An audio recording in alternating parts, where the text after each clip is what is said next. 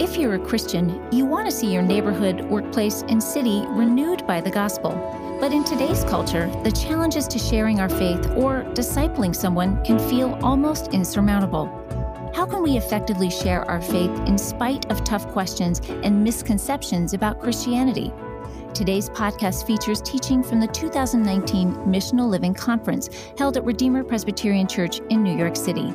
Listen as Dr. Keller explores how we can share our faith in a way that is relevant, winsome, and true. After you listen, we invite you to go online to gospelandlife.com and sign up for our email updates.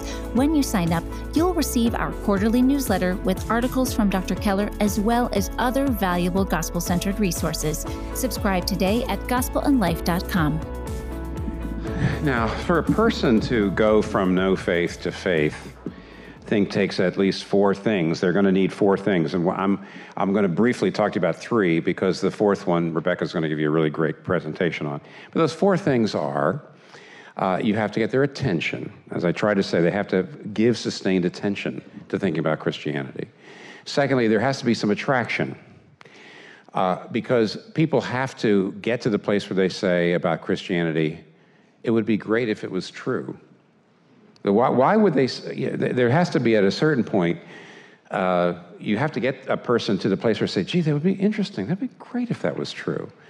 And that's attraction. So they need attention, attraction, then demonstration, which is how do you know if it's true? And that's what I'm not going to talk about right now because Rebecca's going to talk about that. It's what, if a person goes from paying attention to finding Christianity attractive, then it's natural for them to say, but how do I know if it is true? And therefore, you do have to answer some questions there. And then lastly, there's explanation. Well, what is the gospel itself? Let me just give you a couple ideas on those three of those four. When we talk about attention, how do you get people's attention? I've already hinted at this. I already said something about this in the Q&A. Ultimately, people are going to need relationship now. It means, and Abe also has talked about it, so I really can be pretty brief on this. You've got a number of web, you might say, a number of relationship networks. There's the people you actually live with, and even there in New York, there's the people in your building and there's the people in your neighborhood. It's not necessarily, the same, but there's the geographical network, people that live near you. There's the work network, people that you work with, or people in your field. Even if it's not people in your actual company or business, but people in your field. A third area, of course, is interests. That could be hobbies, but it just means something that you get involved in doing. Maybe hobby, avocation. A third network for some people are kinship networks, so I have to admit that probably the average person in New York City is not living near their extended family. That's not always true, of course. Some of you are. But a fourth, network of relationships are kinship networks, people who your extended family in relationship. Abe was right in saying that one of the most important things to do is to choose one of those and ask God to begin to help you be more intentional in developing relationships there. And it's not real instrumental. That is to say, the way to get those relationships going is really just to be more regular and inhabit them. If you, for example, do the same thing in your neighborhood routinely, if for example, in my building, I have found out that if you wash your, if you do your laundry at certain times on certain days, I've noticed there are other people who are there always the same time on that day. That's their day, or one of their days to do it. It's not that hard to get to know them if you do that. If you go to the store at certain times, if you take even walks at certain times, if you're regular, you end up seeing the same kind of people. What you really want to do in the very beginning is you want to be finding ways to strengthen the relationships in one of those fields. You need to say, this is where I'm going to pray that God would open some doors just to become friends. And don't forget the motivation. The motivation in these relationships is really, on the one hand, to say, Lord, you have to open doors. If there's going to be an openness to talk about the faith, that's something you got to do. But it's also, your motivation is actually to love people. talking about your faith, this may sound strange, talking about your faith is really a means to an end. And what's the end? Loving them. In other words, you don't love them in order to share your faith. You share your faith in order to love them. Those are two very different motivational structures to the heart. If you're loving them in order to share your faith, in some ways, you have objectified them. They're objects, not subjects. They're people that you want to feel good about yourself because, hey, I'm sharing my faith. You don't love people to share your faith with them. You share your faith with them if you get the opportunity because you love them. And so what you want to do is you want to deepen relationships in one area. And the only way people are going to pay attention is, number one, they have a relationship with somebody who is a believer. And then number two, the moments come. Now, what do I mean by the moments? A lot of you were saying, how do you get into conversations? I'm a little more passive, maybe, than I should be, but I wait for moments. And there's three kinds of moments once you have the relationship. The one moment, I'll tell you, here's the easiest one, is when you see an article or something that you've read online or in the paper or something like that, and you say it raises questions that aren't necessarily directly about Christianity or about even religion, but they raise some pretty interesting questions. They kind of get you talking beyond just the, hey, what do you think of how the Yankees have done and that sort of thing. You're trying to get people to start talking about life issues and what is the meaning of life and how do you make moral judgments and how do you what are the important things for us to be doing. One of the things to do is just to see something like that, especially when you know it's going to be a kind of interesting. Just to give you an interesting article, there was an article a while ago in the New York Times called "Has Trump Stolen Philosophy's Critical Tools?" And it's written by a guy who at the time was a PhD student in English, maybe still is, an English PhD student because it's 2 years ago, and we all know how the doctorates go, at Duke. And what he says here in the article, he says this, he says, for decades, critical social scientists and humanists have chipped away at the idea of truth. We've deconstructed facts, insisted that knowledge is situated, and denied the existence of objectivity. The bedrock claim of critical philosophy, going back to Kant, is simple. We can never have certain knowledge about the world in its entirety.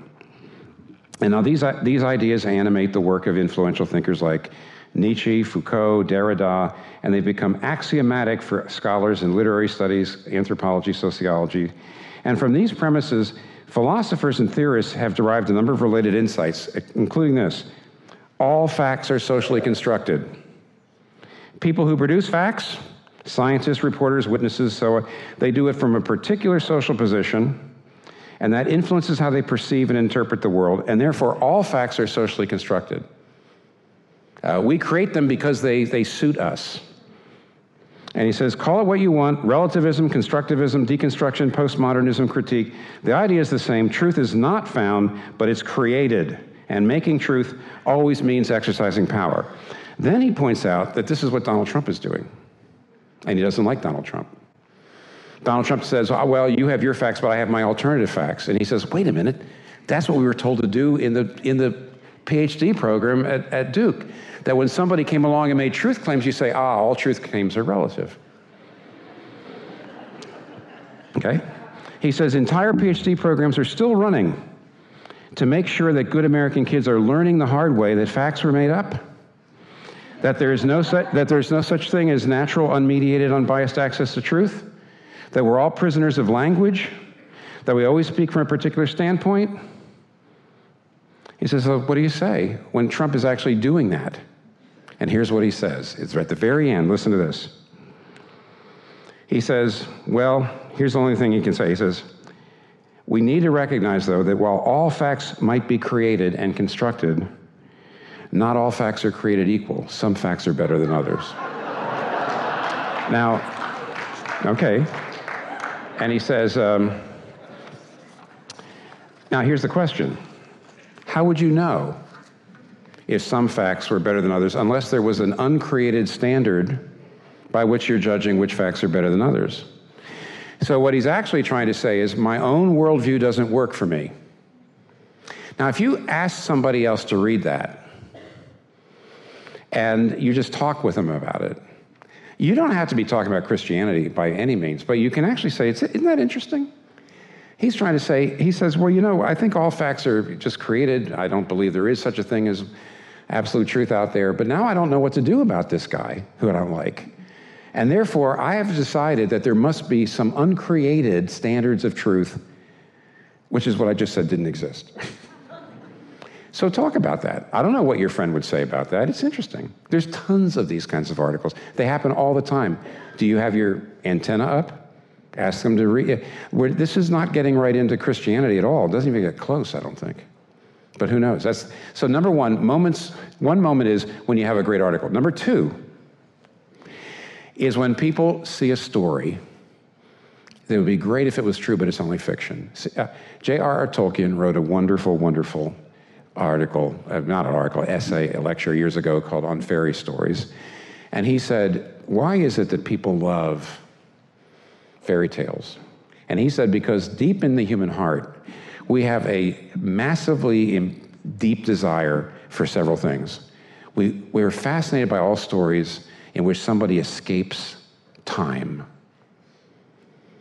or when they escape death, or when they commune with non-human beings, or when they they cheat death and they experience love without parting, or when good really triumphs over evil. So, say, in fairy tales, this is not how things actually happen in the real world, and yet fairy tales, all these things are happening, and that's why we're so passionate for them. There's certain stories that just move us, even though they're not really true.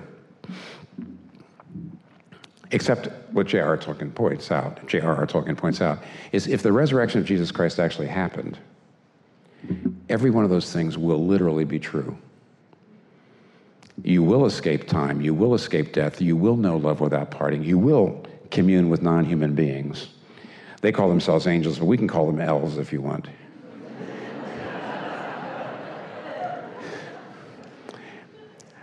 You will see good triumph over evil. And there are places when someone's really moved by a story, which, in Christian terms, will literally come true. But in non-Christian, secular terms, is just something you can pine for and then say it's all basically it's rubbish. It makes us, we would love it, but it's just not true. Is there a place to talk about that when people are watching those stories? Yes, there is. There's a place to talk about that. The last thing is this. And that is, everybody's worldview, if it's not a Christian worldview, is like, and by the way, some of us at my age certainly understand what I'm talking about here. If you're wearing a set of clothes that's too small for you, because you have gotten too big, all right, then when you move and it's too small for you, it either pinches, or it rips. Everybody who's not a Christian has a worldview that actually doesn't fit reality. They have meanings in life. My meaning in life is to get into a good school and be a doctor and really help people. But then what happens if you get injured and you can't become a doctor or whatever, or you can't practice medicine or what have you? In other words, everybody has a meaning in life that can't handle suffering. Or has a real strong moral sense, but doesn't really have it to back what that poor guy has Trump stolen philosophy's tools, has a strong moral sense, but doesn't have a worldview to back it up. Doesn't have the moral sources for his moral ideals. And what it means to share your faith with people is to be near them and to like them and to love them and to have them like you and trust you. And be around when there's times for articles like that, stories like that, or when suffering comes into their life and they find their worldview actually pinches or rips. So be patient and love them. For many in our culture today, biblical Christianity is a dangerous idea, challenging some of their deepest beliefs. In her book, Confronting Christianity, 12 Hard Questions for the World's Largest Religion, Dr. Rebecca McLaughlin explores the hard questions that keep many people from considering faith in Christ, tackling issues including gender and sexuality, science and faith, and the problem of suffering. McLaughlin shows that what seems like roadblocks to faith in Jesus can become signposts to a relationship with Him. Confronting Christianity is our thank you for your gift to help Gospel in Life share the love of Christ with people all over the world. So request your copy today at gospelinlife.com/give. That's gospelinlife.com/give. Here's the last thing I'll just say about the gospel itself. You say, well, how do I share the gospel? Well, I've actually talked to several of you already tonight about this.